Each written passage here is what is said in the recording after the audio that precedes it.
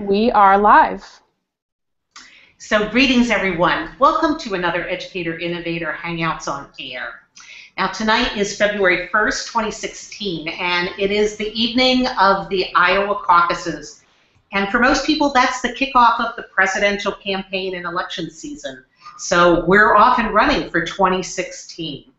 Now, we're not here to talk exactly about the caucuses, but we're here to kick off something else that's in some ways related, and that's the Letters to the Next President 2.0 project. I'm your host, Elise Eigen-Adol. I'm the Executive Director of the National Writing Project. And tonight we're welcoming several guests who participated in the first Letters to the Next President project, way back in 2008, and to welcome a brand new co-host for the 2016 project. Together tonight we hope to first preview what this project's about, here's some reflections on how it worked for people and what people did with it back in 2008, and highlight some of the great resources connected to this. Now, we're going to have all our guests introduce themselves in a minute, if you'll be patient. But first, we're going to start by welcoming our co-host for this project. Annalise Wunderlich is here representing KQED. Hello, everyone. Thank you for joining us. KQED is our public media station out here in the Bay Area, and together with the National Writing Project, we're sponsoring this project. She's the Youth Community Manager for KQED. Now, what we're going to do is we're going to start with a short video. I know it's unusual for us at Innovator, but this video, we want to thank KQED for mixing this together, gives you a peek into Letters to the Next President, well, 1.0 from 2008, and from that we're going to take a springboard into what's going to happen here in 2016. So if you bear with us, take a minute and watch this video.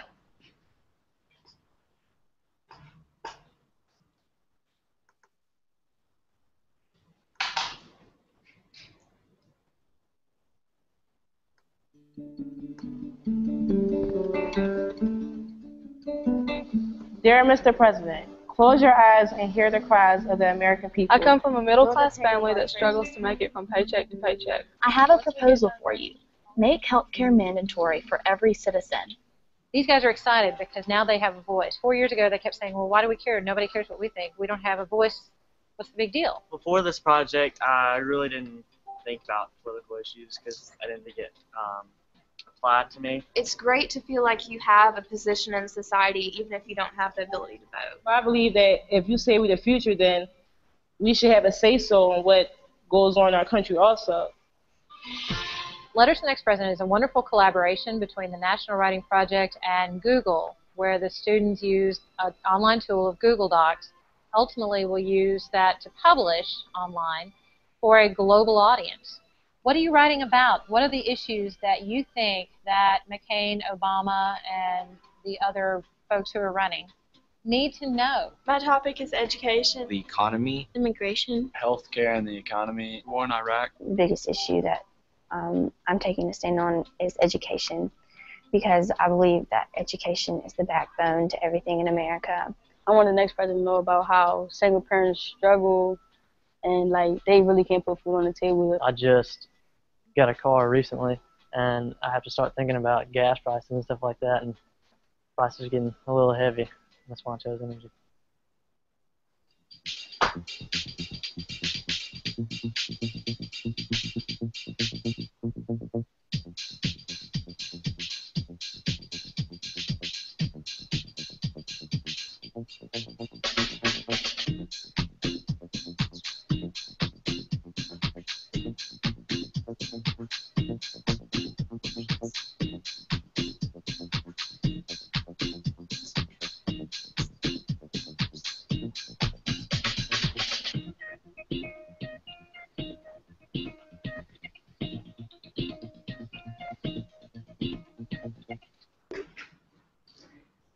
Thank you. Fabulous. And there you go, a quick look at both Letters to the Next President 1.0 and our hopes for 2.0, all of which surrounds a website, letterstopresident.org, that you saw at the end. Guests, those of you that participated, I'll bet that really took you back 8 years, and so let's hear who you are that we're going to hear from in a few minutes. Could you go and introduce yourself? Ellen, let's start with you. Hi, I'm Ellen Shelton. I'm the director of the University of Mississippi Writing Project, and at that time, I was also a teacher at Tupelo High School. Fabulous. Thank you. Chris? My name is Chris Sloan. I teach high school English and media at Judge Memorial in Salt Lake City, Utah. And yeah, at 2008, I was doing much the same I'm doing right now. Excellent. Thanks, Michael.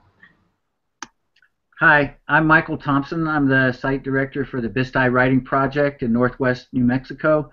And back in 2008, I was an English chairperson at Bloomfield High School, a rural community school in Northwest New Mexico, and was involved in the 2008 project. And of course, all those young people that we saw were high school students, and they are probably now college graduates and on with their lives and families. We'll hear a little bit about that in a second. Guess I can't wait to dig more into your work a little bit later, but before we get started, a couple of things for our audience. So first off, those of you who are watching this live, we encourage you to go ahead and participate, to post any of your thoughts or questions. There's a Q&A feature embedded in the video player. You can use that. Or you can tweet questions and follow along with the live tweeting using the hashtag the number 2NextPres.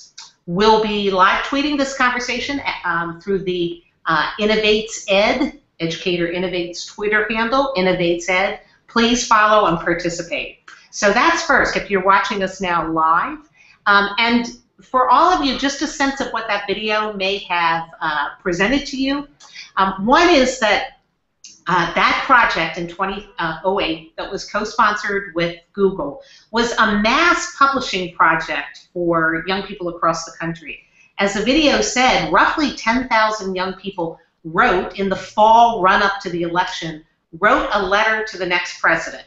Not a letter that advocated for one candidate or another, but a letter that basically said, whomever it is who's elected, this is what you have to hear from me. These are the issues I'm concerned about. This is what matters to me and my community, and this is why it's a significant issue for you to address. And that's the Letters to the Next President Heart and Soul, a mass publication opportunity for young people that we're going to do again this year in the run-up to the election in the fall.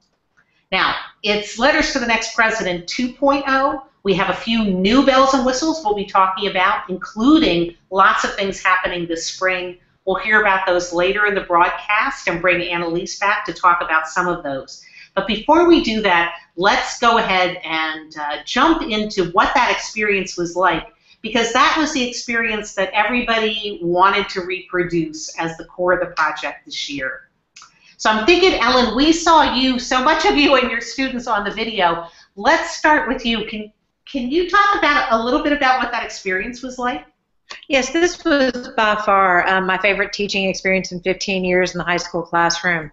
Actually, watching that video, it was like, oh my gosh, I know where these kids are thanks to Facebook and other digital tools.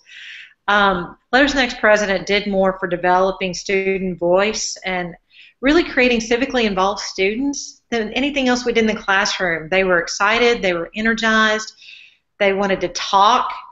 They wanted to talk when we needed to move on to other things. They were so excited to find new research and find evidence to support their claims, and they knew somebody else was going to be watching them. So that was just incredibly exciting for me. Now, that you actually took quite a leap with a project that had at the center of it a complex publishing process with Google Docs, which in 2008 was extremely new. It was a challenge for a lot of people. But you brought that right into your teaching. Talk a little bit about that. We had already been using a lot of Google Docs. My kids loved to use them. They loved getting responses from me immediately. Later, at some point in the video, they talk about that I only typed in blue, and that was my color, and that was all they could, that was what we were going to do. So my kids were really comfortable with Google Docs. We did, and we really focused on argument writing. I was also teaching college courses at the time, and I found that my college students didn't know much about argument writing, which is really what many of them had to do. So we were focusing on developing claims and supporting with evidence. So Letters to the Next President was actually just a natural transition for us. So then, of course, we had I'm sorry. No, go ahead. That's fine. Finish. Well, then then of course here we come with the election. So what's more exciting to do than the immediacy of a speech the night before that became the text the next day in the class? Of course, we had to agree to be the purple party. We were not going to discuss who was right or who was wrong. We were simply looking at the text itself and what supporting evidence. And was it actually strong, or were we really trying just to play to emotions? So so there was a piece of Letters to the Next President the first time around that was about this, as the video says, brand new technology tool, Google Docs, which you have been using, but now is fairly ubiquitous. So people are using that all over the country. And we hope that actually there'll be some new tools, we'll hear about that a little bit later, that people might use this year. But I want to go to that piece that you said was really central, which wasn't the tool at all. It was really argument writing, and then publishing out of argument writing. What was that like for your students both to be learning argument and you to be teaching argument? Talk a little bit about that, and then publishing it actually for a national audience. Yeah, what was so the speeches would become the text the next day. We would break it down. What was the claim? What was the supporting evidence? Is this logical evidence? Again, are we just simply, is it an emotional appeal? And they would look to see, wait, this is a really good speech, or, oh, God, we just repurposed something, and it really wasn't adding anything new to the discussion. And so the kids actually were able to pull those as models for their own writing, as we would develop small arguments about what was happening in our community. At that time, the dress code discussion wasn't quite as stale as it maybe is now. So we were having discussions about, well, didn't Tupelo need a skate park, and was there not? Why didn't we have a place for the kids to go? So we were really talking about the local context. So when the Letters to the Next President came around, it was like, wait, we can really talk about this on a national level. What does it really mean? What also became interesting is the kids realized they were trying to write to so many different topics that, you know, their claims were just kind of splatter claim. So what they realized was, oh, I really have a stronger voice if I can write to one claim about health care. I remember Matt he tried to write about 12 different things. I said, well, what's really important to you? He said, well, you know, my mom has MS. There's not enough research. And I said, why are you not writing about that? Let's make that your central argument. One of the best pieces he wrote the entire year. So I see that you were using all of that. First off, I hear you like taking all of that rhetorical information, all of that stuff that surrounds us on TV, in the newspaper, that we're going to see during the election season. It's already started. Using that as both mentor texts or critical texts to better see what the arguments that are being made by the parties and by the candidates, but then really leading young people to discover their own issue. And that I can say that was for me a very powerful part of the film, that they were very individual in what they connected with and what they were going to write about. Would you talk a little bit more about that process of them finding their issue in a way? Well, for some of my students, they were really, you know, they were 16, they were getting cars, the price of oil became an issue. You know, that was being discussed, but you had kids also going, wait, why are we not talking about this? Where's the middle class in this? Why aren't we talking more about research and medical? You know, we're talking about healthcare, but what does that really mean for finding new treatments for MS or for diabetes? Why are we not talking about some of these crucial issues? Well, you know what? It's because they're not really sexy to talk about, and people really, that's hard. That's a really difficult decision. So why don't I start talking about that? A lot of discussion about education. They were really worried about where they were going to go and could they afford college. And wait, what would that education actually do for them in the long run? Actually, several of the kids, the two young ladies you saw in the video, both are now educators. So it's interesting to see where their paths went. Mary wrote about research on animals and was that ethical or not, and why are we not talking about this? Now she's actually working on her PhD in psychology, and guess what? She's working with mice. So it's really interesting to see how their subjects actually morphed into their career decisions. Interesting, interesting. So before we go on, just one last piece, I think, and then whatever you'd like to share later. I hope we have a great discussion period at the end. It sounds like you created for this project, even though it's a writing and publishing project, it feels to me like it's sitting in the middle of a lot of discussion activity happening in the classroom. We saw you in the film, those students sitting in a circle. Is that really sort of what it was like for you? That's exactly what it was like. That was my classroom, just added a few more desks to get, I think we had 30-something kids in that room. My largest classes were usually 28, so just a few more. Yeah, everything was discussion. Let's talk about what we saw, Socratic seminar focus, because that's actually what helped the kids think about what they wanted to say, and they got to, and you know, early in the year you create that respectful tone. Like I said, we reinforce the purple party a lot. You know, hey, I don't really care if that's right or wrong. Let's talk about what it says, and what does that ultimately mean in terms of the argument. And just having that talk as part of the pre-writing process was so vital to helping them think about. I actually saw some kids turn from one political stance to another and saying, wait a second, hold it. I had never thought about that side of it. Why aren't we talking about that? Well, I heard somebody talking about that, but it didn't get a lot of airtime. So they would bring in discussions. They started watching. If I didn't watch some speech, they were on my case about it. Like, oh my gosh, did you not see what so-and-so said last night? Or let's look at this. That they walked in wanting to talk about it. I'm like, no, guys, we actually need to talk about this. I know we are talking about this. So after a while, you just kind of quit fighting that and say, this is where the energy's going, and let's make this the best argument lesson we can. So what are your hopes for 2016? Oh, man, I was so excited to hear this come around again. And what was my hopes for 2016, that teachers use this as a jumping-off tool to think about where are their kids in this universe. I think a lot of times we dismiss and say, oh, well, they're not interested in this. My kids were so interested in finding out what was going on in the world and why it was important to them. One of my former students, you didn't see her on the video, I think she's a little bit later, Anna is now teaching at Tupelo High School. She was going to be in this webinar, but unfortunately she had to work tonight. But she is thrilled to be able to take her kids through this process because they found a voice. They found that people did care about what kids from Mississippi had to say. They were really excited. Even just a couple of months ago, another writing project director, when they heard this come out, asked me for some sample papers and some of the prompts that we used. And so I put it on All Called on Facebook and said, hey, I don't have a lot of your links anymore. Does anybody still have their papers? And I got back about 15 to 20. Oh my gosh, I love this. Please use this with other educators.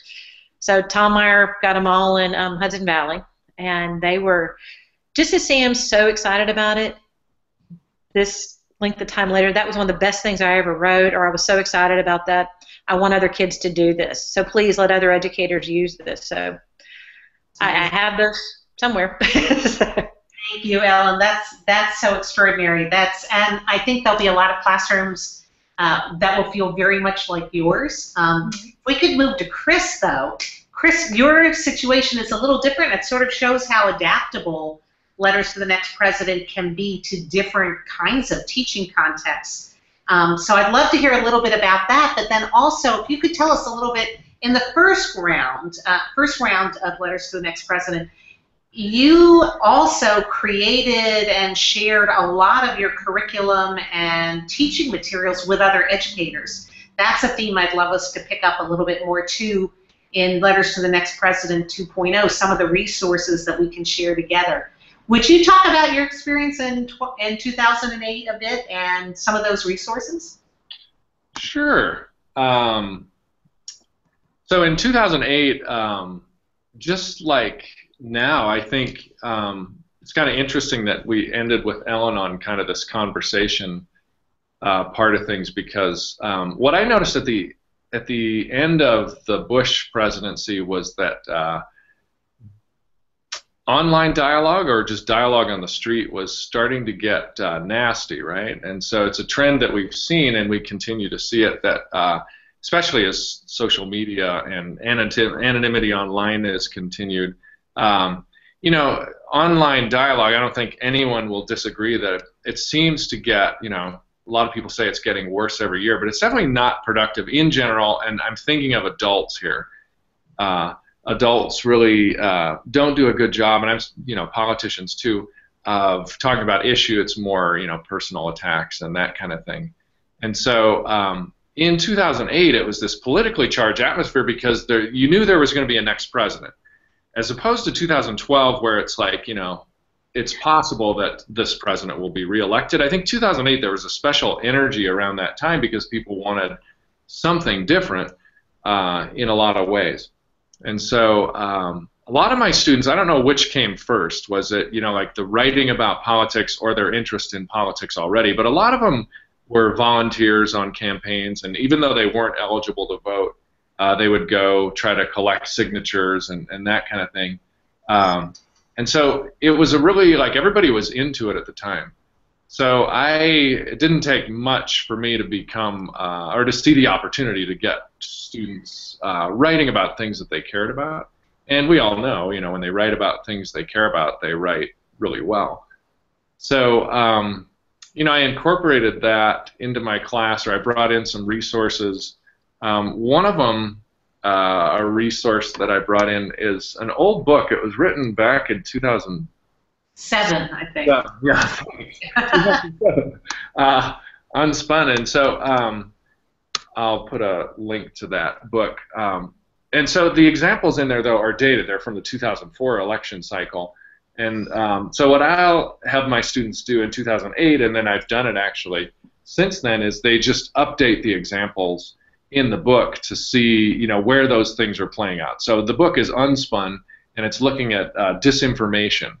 And, you know, for the example, one technique is frame it, claim it. You know, if I'm good with language, then I can state the issue in terms that I think are palatable for the, you know, voting population. And so we analyze the language of politics and just try to come up with examples from, it'll be 2016, those things that the authors cited in 2004. And Chris, just to mention that the authors are the folks behind the factcheck.org website. So this is very central. Information and misinformation and disinformation is central to their work. Right. So factcheck.org and then factchecked.org are two good resources that I used with my students last time to kind of, you know, unspin political language. And of course, you know, like George Orwell, pretty big in that time. Just, I mean, 1984, but also politics and the English language are important things to be looking at, examining, because I think Orwell also was a student of language, and I think the kids kind of like studying language. I'm going to teach Shakespeare's Julius Caesar in the fall of 2016, because I think, obviously, study of leadership there. And then I also use, you know, great speeches like, you know, JFK and inaugural address and Abraham Lincoln's Gettysburg Address. So I'll also put in a link to a resource that I'm putting together right now for my own students and other teachers if they want to do it too, on Youth Voices. So back in 2008, we were, you know, Paul Allison and I have been, you know, developing Youth Voices for a long time. In 2008, I was looking back, and there's things archived the students wrote that are still there from 2008. But I just dropped something in the chat room, a link about, you know, one, I think, easy way to get students to write the argumentation that Ellen was talking about, and then, you know, what to do with it after that. So I would say an important part is how we're going to publish things. In 2008, you know, the letter was good, but obviously, and we'll talk more about this as we go, but there's a lot of other ways that we can talk about or spread, the students can spread their message via social media, and I'm thinking things like KQED's Do Now and Twitter, and they can also, you know, I teach media production too, so they can also construct compelling multimedia things, whether they be videos or infographics. So, Chris, I want you to talk a little bit more about that in a second, but before we move into that, just not to miss that, for our audience to miss that contrast. In a sense, we saw in Ellen's classroom probably a kind of classroom, wonderful classroom that people are imagining could be connected to argumentation writing, finding issues, looking for evidence, preparing the letter. That was probably something in lots of our minds, and the video opened that up as well. But you're also talking about how this could be linked, for example, to a classic study of Julius Caesar, a literature classroom. So it's not necessarily that Letters to the Next President requires people to, just do an entire class which is built around a different type of teaching or a different curriculum area. The question of how that assignment, in a way, to publish about something that matters to you as a result of this could fit into other areas. There's no reason why that couldn't happen. So I really appreciate those examples. Probably a lot of people weren't thinking about how could this fit with literature, etc. Right. I guess it always comes back to how relevant is great literature, and it always speaks to what matters to us right now. We just have to let it breathe. So you mentioned some multimodal publication and also social media. We're going to spend more time talking about that. That is part of the 2.0 reboot of Letters to the Next President. We'll hear about that near the end of the program, but just to name some of the things that you have, that your students do kind of regularly, could you give us some examples of some of the multimedia things your students produce? Sure. They obviously do videos, but we could do videos back in a long time ago. I think infographics are getting easier to do, and there's some online, templates or applications that make those things easier. And I think really, though, to me, it's the ways we have conversations now that are different. So students can create their thing, whatever it is, and they can push that multimedia out via social media and have conversations about it, but then those conversations are recursive, and so those conversations lead to more media making. But it's all, to me, what's really different about 2008 and 2016 is the ways that we can have conversations around the students' messages.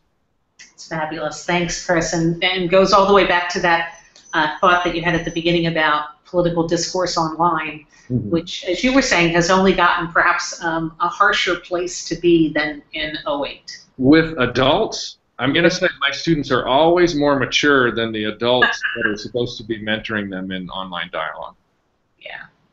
Let's move to you, Michael, and tell us a little bit about your context, because one of the things, your place and your location is a big part of actually why this was a pretty significant opportunity for Youth Voice for You. Would you tell us a bit about that?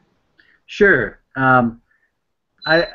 I live and work in northwest New Mexico, and very rural communities in our area. We're very tricultural here. We have large Anglo, Hispanic, and Native communities. Primarily the Navajo tribe are the Native communities, but we have Apache and Utes in southern Colorado. So it's a very diverse and rich heritage in this area. But like many rural places that are isolated, it's very difficult sometimes for our students to feel like they're part of the national conversation. They feel marginalized.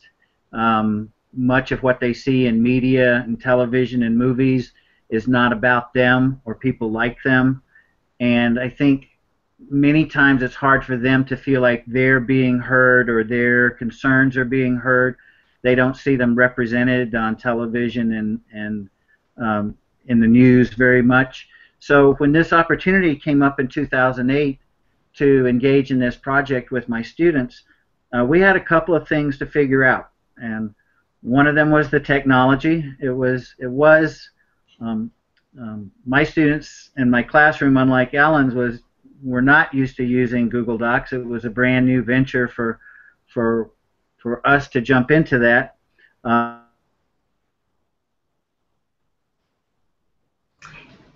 And we're sure that we'll get Michael back. Struggles that we had in the. Michael, I think we're seeing some of your bandwidth issues, so you may want to say that last sentence again. Okay, let me move it up a little bit. It's a good example of some of the challenges of your plate. Yes. Can you hear me now? Yes. Okay. So technical difficulties were an obstacle in the beginning, but my students were so excited about the possibility of engaging in a new technology and with the possibility to have a national audience for things that they had written, that they quickly became very excited about the entire project. And we did much of the things that one would typically do in engaging in political argument. We looked at some of the major concerns that would happen in any area of political debate, especially in 2008. There were issues among my students and in our community around involvement in Afghanistan and in Iraq. We have a lot of people who are military and families that have veterans in them, so those were concerns. The gas prices at the time were an obstacle for many of our students. But I think one of the things that happened very quickly as my classroom began to engage in talking about what were the topics of political discussion and where did they stand on those topics, they really became encouraged about making their arguments personal. And I think that was a huge step both for them and for me as their teacher, because I began to see them find the issues that mattered the most to them. And for some, they were incredibly personal. They were things like healthcare issues among someone in their family who was dealing with a catastrophic illness. It was students worrying about a brother or a sister that was serving in the military. It was people who were concerned about their parents who were being laid off. I had students who were part of the LGBTQ community who maybe never had had an opportunity to personally express their concerns about their identity and how that might play out in some kind of national political arena. And so I watched them grapple with all of the things that one does in argument writing, but in the end I saw them begin to find their voice by finding what personally mattered the most to them.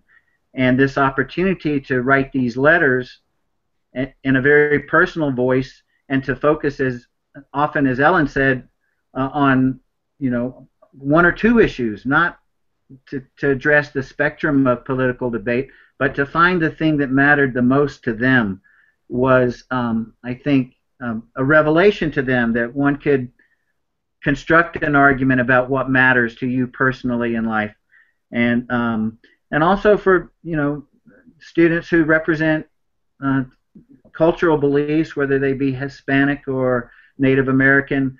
There were issues there that students were able to express that they felt they were speaking in an important way from an identity that often didn't get heard. And so in all of those ways, I think the experience for my students being able to post their letters on that big national map, and then sometimes to invite friends or family to go to that map and look up their letter and read it, and then to read the other letters of students from around the country who shared similar concerns. All of those things made it an incredibly rich experience that happened over time, and then I think, as Ellen said, they were memorable to those students.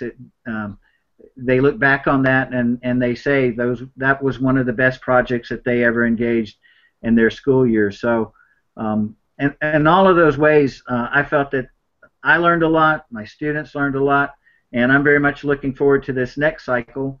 I'm going to share this opportunity with, I work in teacher education, so I have a lot of my teacher students who are in a lot of schools in our area. I'm going to make sure they all know about opportunity, and we'll see where it goes from here. Thank you, Michael. That's great. I want to just highlight a few of the things that you said, just to help our audience get a sense of what the core of the project was. You mentioned the website. So before we segue to Annalise to hear about some of the new elements that we want to bring to the project this year, for all three of you and the other about 800 schools that participated, and many more than that, the teachers, ultimately about 10,000 young people.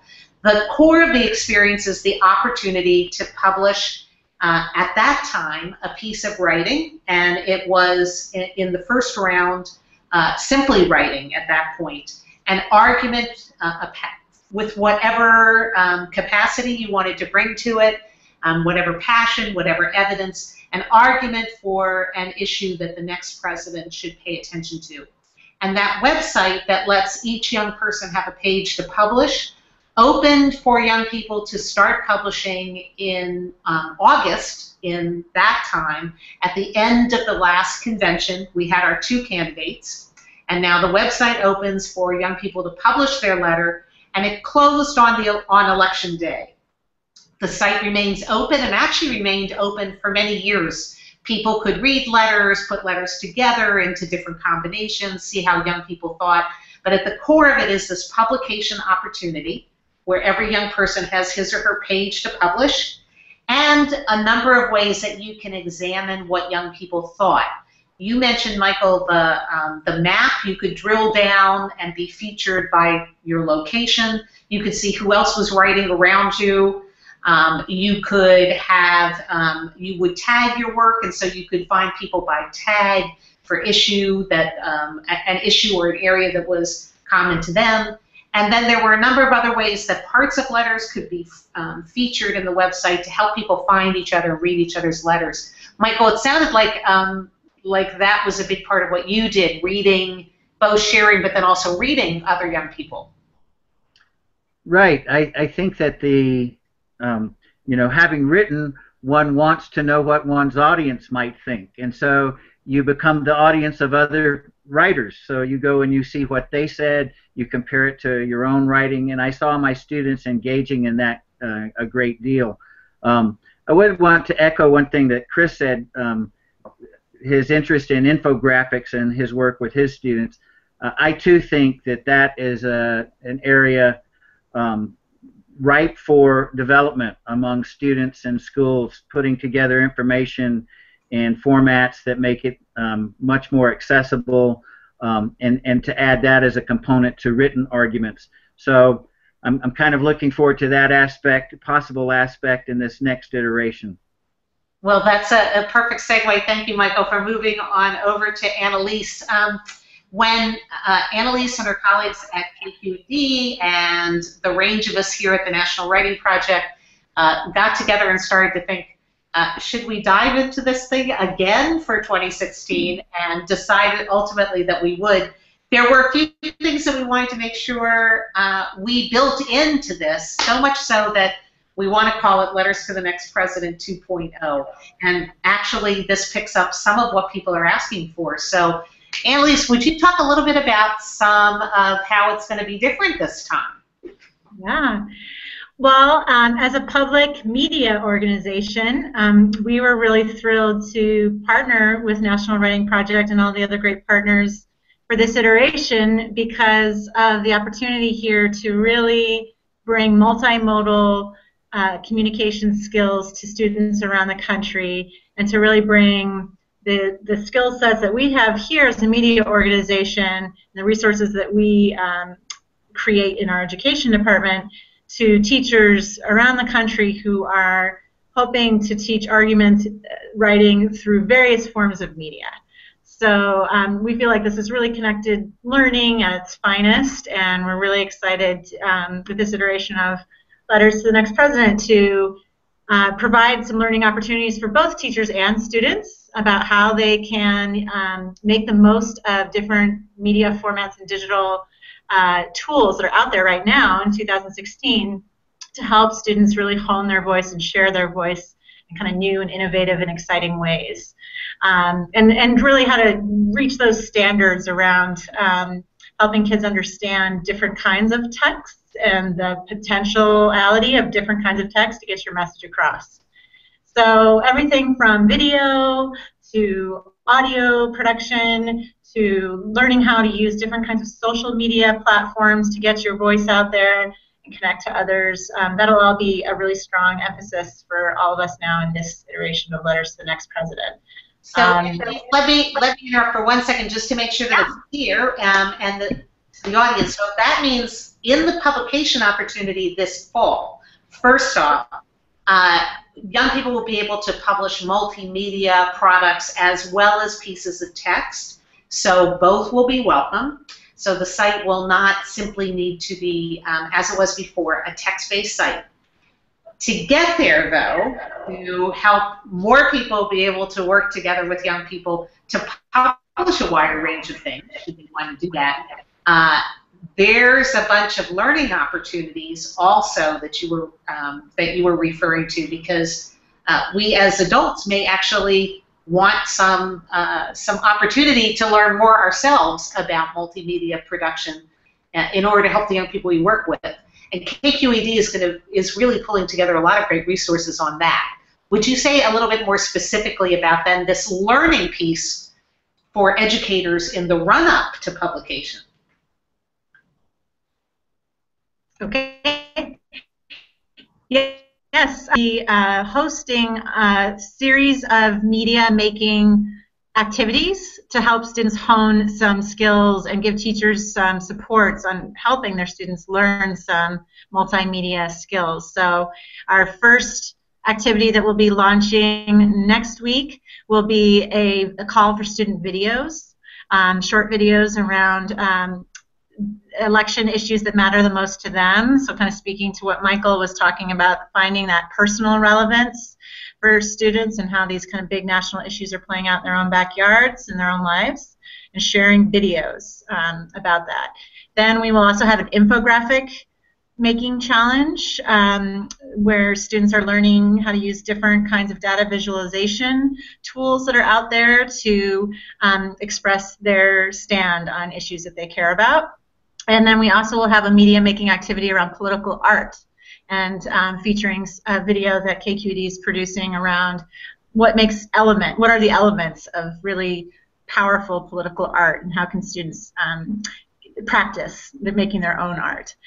And then our ongoing tool that we have will be a monthly series of Do Now social media activities, where we will be taking deep dives into some of the key election 2016 issues like immigration, gun control, the climate, the environment, and we'll be featuring media resources about those issues, creating discussion prompts designed to get students using their argumentation skills and using different kinds of media to respond, but really leveraging the power of social media for them to share their responses with each other around those discussion prompts. So definitely check out the Letters to the Next President website, where we'll be announcing all of these opportunities and resources as we roll them out. So that's a great segue to talk about some of those ways that people can get involved, and then we'll open it up to a larger discussion for the group, but I'll name them now since you just did. So in this year, Letters to the Next President 2.0, in addition to an expanded publication opportunity that lets young people also post multimedia products in the fall, we have a whole run-up of things, opportunities to learn and participate, to get assistance and think about maybe learning some new tools yourself, ways to take deeper dives into the issues, and activities even for young people to participate in this spring. And we're bringing them to you, both KQED and NWP, but also a growing set of partners who have signed up to basically say, yes, let's make some learning opportunities available for people in the spring and summer in the run-up to this big publication project. And you can find out about all of those at the website letters2president.org. And that's a site that's going to, during the spring and summer, show you what kinds of learning opportunities are coming up, give you links to great resources that you can use.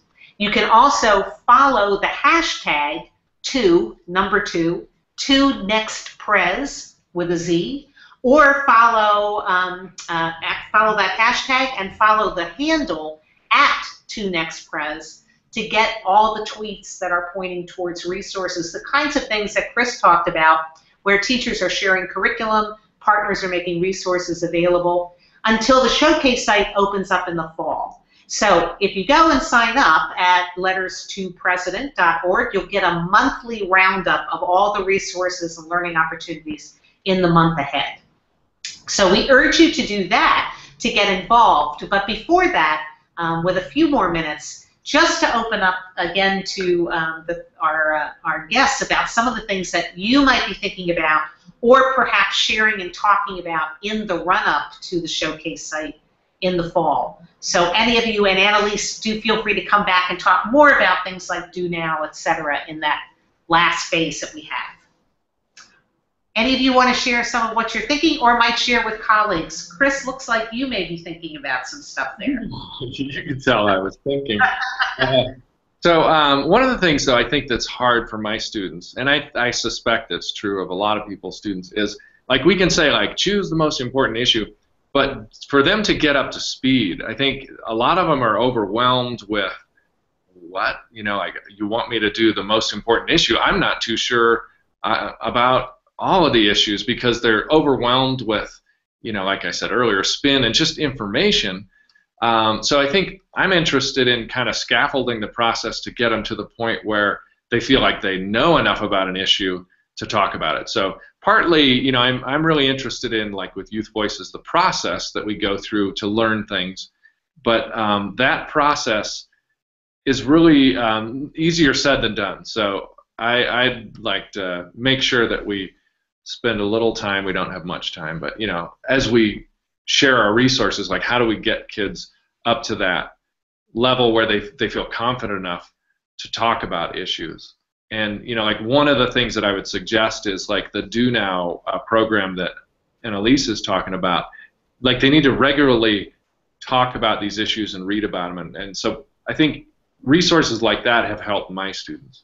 I don't know about Ellen or Michael. Actually, yeah, I love the Do Nows. I wish we had them around in 2008 because we check them out all the time. I use them in my college classes, so it works really well. I'm also thinking about the College Ready Writers program and the materials that are there. A lot of teachers, especially in 2008, we didn't have many materials about how to teach argument, and if you weren't familiar with it, it was intimidating. And actually, I found a lot of teachers are still incredibly intimidated by that. So the materials that are available on the College Ready Writers site, we've been using as part of the I3 work for the past couple of years, and we're watching these kids that really writing for them was a response to how was your weekend. Now at this time of the year, they're writing these amazing letters about, I don't ever want to wear this type of tennis shoe again because it's actually supporting slave labor in another country. So it helps the teachers it gives the teacher skills, it gives the kids authentic sort of context. That'll help them make the leap to these larger discussions that are happening in the political spheres. So a big plug for the CRWP materials because I've seen them at work and they're amazing. And that's College Ready Writers program. We'll be putting links to all of this, and these are some of the resources that we'll be sharing over the course of Letters to Next President. Yeah, Annalise or Michael? Michael. I'll give a shout out to the College Ready Writers program. I've been working with that a little bit recently in some of the schools in our area. And one of the fundamental pieces that's on that website involves the development of text sets. And I do think that there's an opportunity here in an election cycle and in a heavy political atmosphere for teachers. My own experience with text sets is you don't have to start very big, but if you have students who are interested in, you know, what are some of the sources for information about gun control, you can put together a text set of 4 to 6 pieces, and that's just the start. And then they can add to that on their own. And the same with a number of other issues. But I'm a big believer in the value of good tech sets and getting students a starting point. And I think wise teachers will go out and put together a few. That's fabulous. Annalise. I wanted to give a shout out to one of our partners, Hypothesis, too, because I'm really excited about the potential for the tool that they provide, which is an online collaborative annotation tool that has a social layer so that students can, for example, deconstruct together in a collaborative way a speech from a political candidate, and there's this layer that comes on top of the text where they can highlight sections of the text and engage in a chat on the side where they can comment and interact with one another around that highlighted text. And I think that's a really powerful scaffolding tool to kind of go along with what Chris was saying about building and scaffolding the skill sets for students to do kind of that deeper media analysis. So I'm really excited to see some of these live annotation events that we've talked about partnering with Hypothesis to integrate into Letters to the Next President.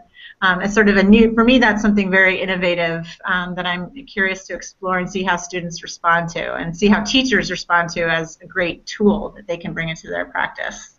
Yeah, and just to piggyback on that, my students are using Hypothesis in the classroom now. So, you know, what's the difference between the way I grew up annotating, which was pencil on my paper, so I would go back and reread, versus social annotation, where a group of people are annotating the same document and discussing it. So, you know, like, it's different than tweeting about it. It's different than putting a blog comments on a document. So I'm interested in how that's different and what that does for students too. So I have to say, for any of us who are watching right now who maybe, to say for myself, might have been a former high school teacher and isn't a high school teacher right now, we're sort of chatting and tweeting about how we're going to miss having students around in the next few months because it's so exciting to amaze this. It's so amazing to think about this. So I want to name a couple of things as we're running here out of time. If you heard anything, audience, anything that made you say, wow, I wonder what that is. What is the social reading? What is Hypothesis? Who are these partners? I encourage you to please go sign up. We're going to have opportunities to learn about all of these different things and to play with these tools, to learn them for ourselves, and then to figure out how to bring them into our classrooms in the run-up to the publication site. That's first off. Lots of open learning opportunities. And completely adaptable. The second thing I'd say is that this whole operation, the Letters to the Next President project, is really being made by teachers and support organizations for ourselves. So unlike the first time, there's not a large external sponsor. We're sponsoring it very much out of our own efforts from Educator Innovator. So it really can be the thing that we make of it. And I think that's pretty interesting and pretty significant during an election cycle, that this is a way that we as educators in effect can take up a common opportunity for our young people and really make it work for them and for us. Last piece, we work very hard to make sure that the Letters to the Next President publication site and resources really about supporting the young people to talk about their view of the world. It is not a partisan website. We will work very hard to keep it that way. It is a place to hear from young people what they're really thinking, what their most reasoned, well-researched, and passionately held opinion might be at that particular time. And so it really is a platform for them and for their voice, and we're all committed to that.